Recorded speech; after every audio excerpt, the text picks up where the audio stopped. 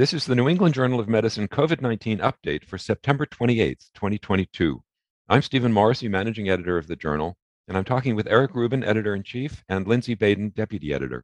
Eric and Lindsay, new bivalent vaccines have now become available in the United States. There's not much data available on these vaccines, but we did recently publish a study of a similar bivalent vaccine. In fact, it's a vaccine that's being used in other parts of the world. So, what is it and how is it different from the vaccines that are now being administered in the United States? Steve, before I start speaking about this, I should say that Lindsay is an author on this study, although I believe he has no financial relationship with the manufacturer. This is an mRNA vaccine that mixes two antigenic sequences, one derived from the original spike protein that's been used in older vaccines, and a second derived from the Omicron BA1 spike protein sequence. These are mixed together and administered in the same formulation as mRNA 1273, the Moderna vaccine. The idea is to try to preserve the protection of the original vaccine and hopefully supplement it with broadened coverage of Omicron sequences. This is different, though, from the vaccine that's being used in the US, which includes sequences from the more recent BA4-5 strains. So, Eric, you're correct. I have no financial relationships with the manufacturer. And I do want to highlight in the vaccines that as we look at the formulation, the boosting is 50 micrograms of mRNA. It has been traditionally of the ancestral strain. What these new Omicron vaccines are looking at are half ancestral and half with the Omicron sequence. In this case, BA1, so 25 micrograms of each, to allow us to determine if boosting with different sequences makes a difference. So, how did the study work? The researchers recruited participants who'd previously received a total of 3 doses of the older Moderna vaccine, and they were given either a 4th dose of the original vaccine or the new bivalent vaccine.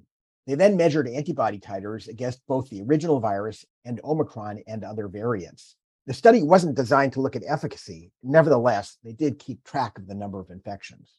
They included more than 400 participants who received the bivalent booster and somewhat fewer who received the original booster. To summarize a lot of data, the 2 boosters induced similar levels of neutralizing antibody against the original viral strain. The bivalent vaccine induced somewhat higher levels of antibody against Omicron variants, though this was most striking in people who had a history of prior SARS-CoV-2 infection.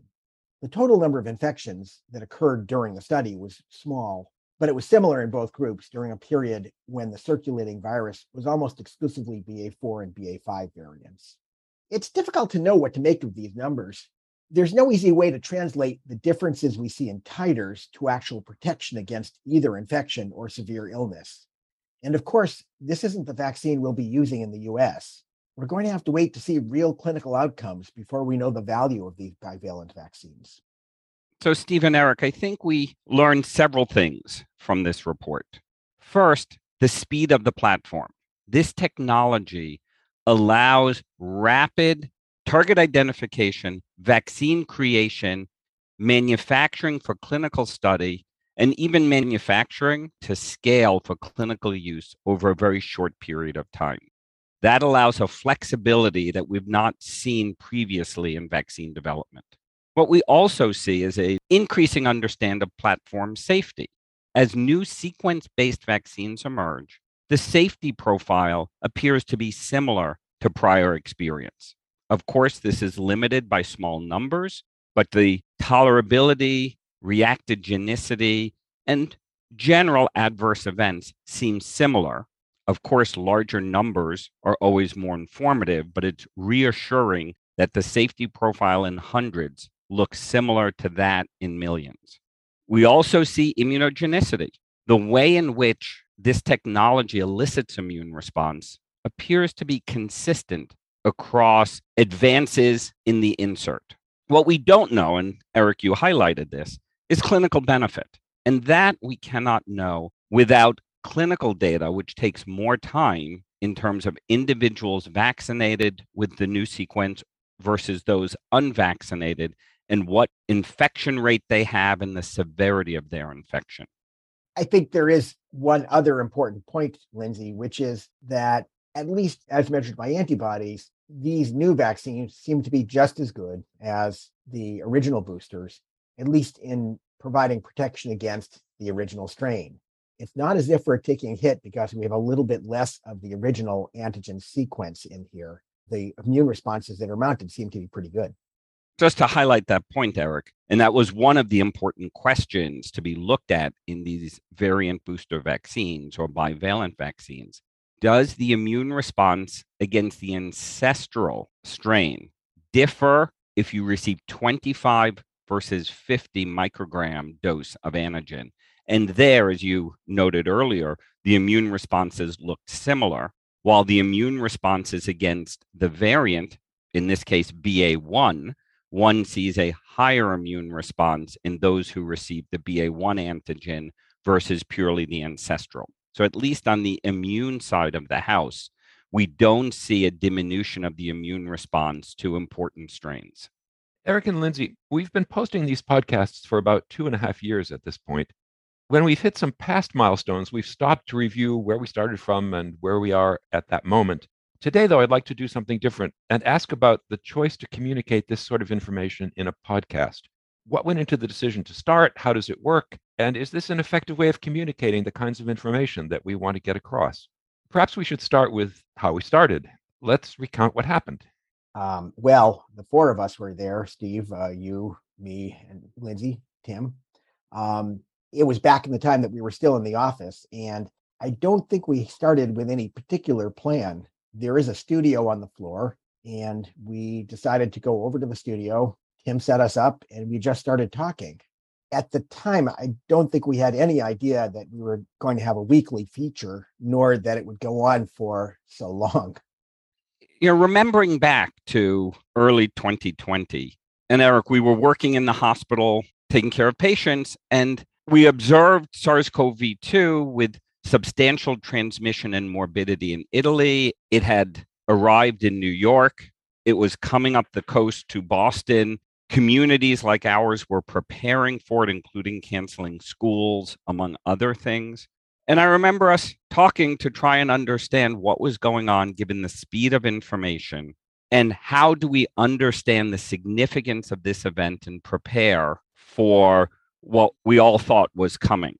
And we were trying to respond to the utter lack of information that could guide clinicians, patients, communities in their thinking about how to respond to what was an incredibly rapid changing process for which we had little understanding.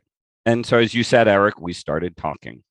As you also pointed out, Eric, this is a weekly feature. Why is it weekly? That's a great question, and I don't have a great answer for it. It's really been by default.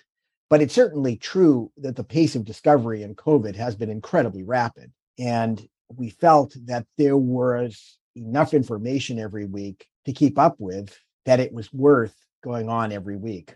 Of course, two things have happened. First, research could never keep up that breakneck pace that occurred in the first year of the epidemic. And during this time, almost every practitioner has become familiar with COVID-19 because of the incredible volume of patients.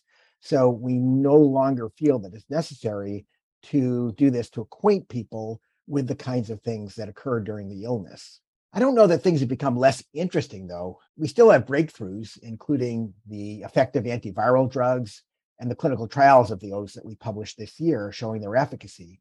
We have the new bivalent vaccines that we just talked about today, and we still have a lot to learn about those.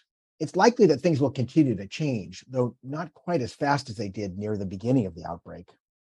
Steve, as Eric alluded to, we were processing and trying to help our community process and manage a tremendous amount of information that was emerging from around the globe.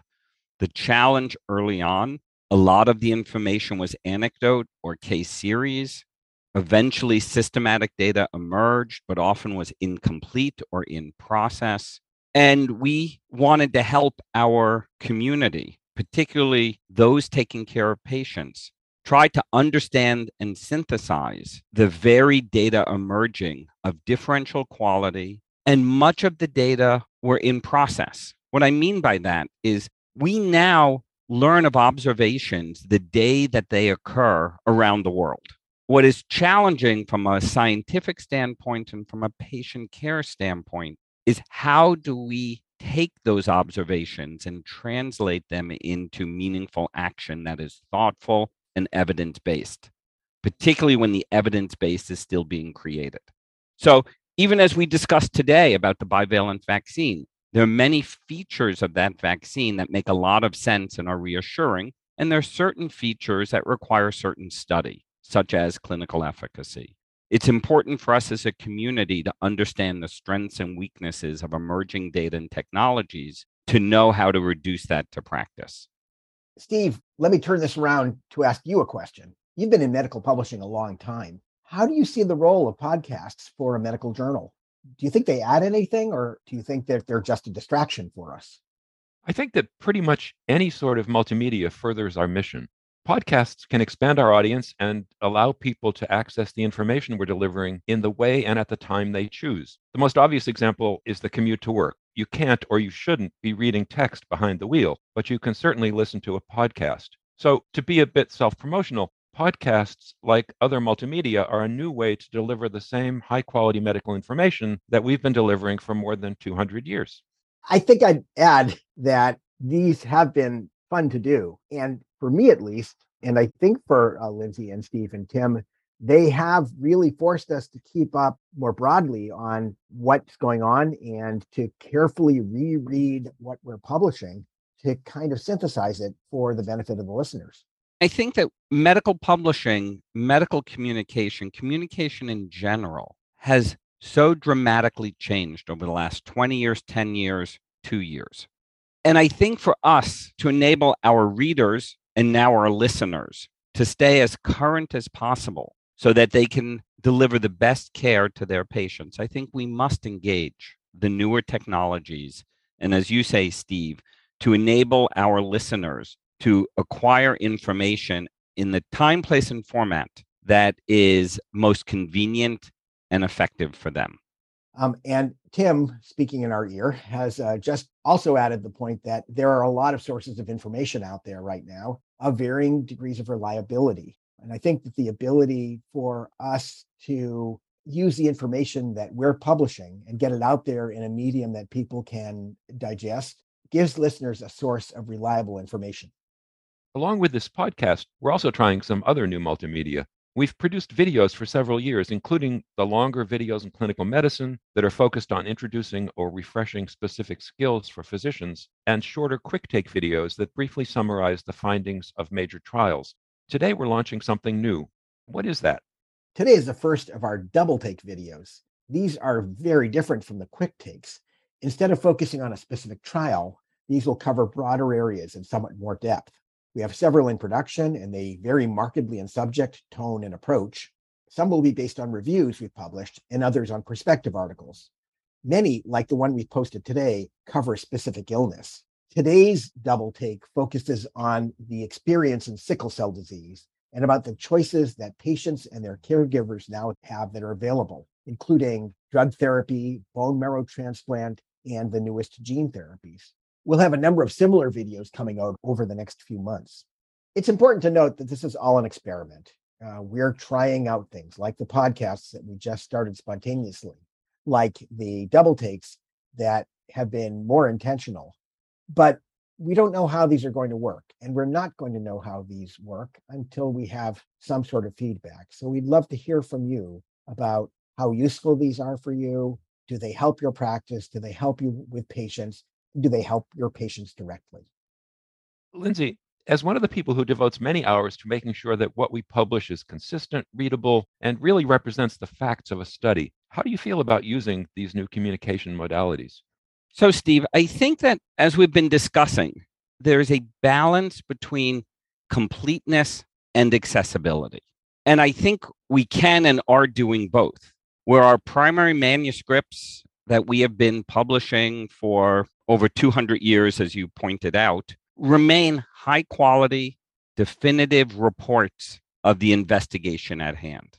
I think that growing the portfolio of material that increases accessibility to our clinician readership and to a broader group of health conscious individuals, I think is very important. We must take advantage of emerging technologies to communicate with our community to improve health. And Eric, as you mentioned, there are several new features, but we can highlight when we started videos, that was an experiment. We did audios, that was an experiment over the last 20 years.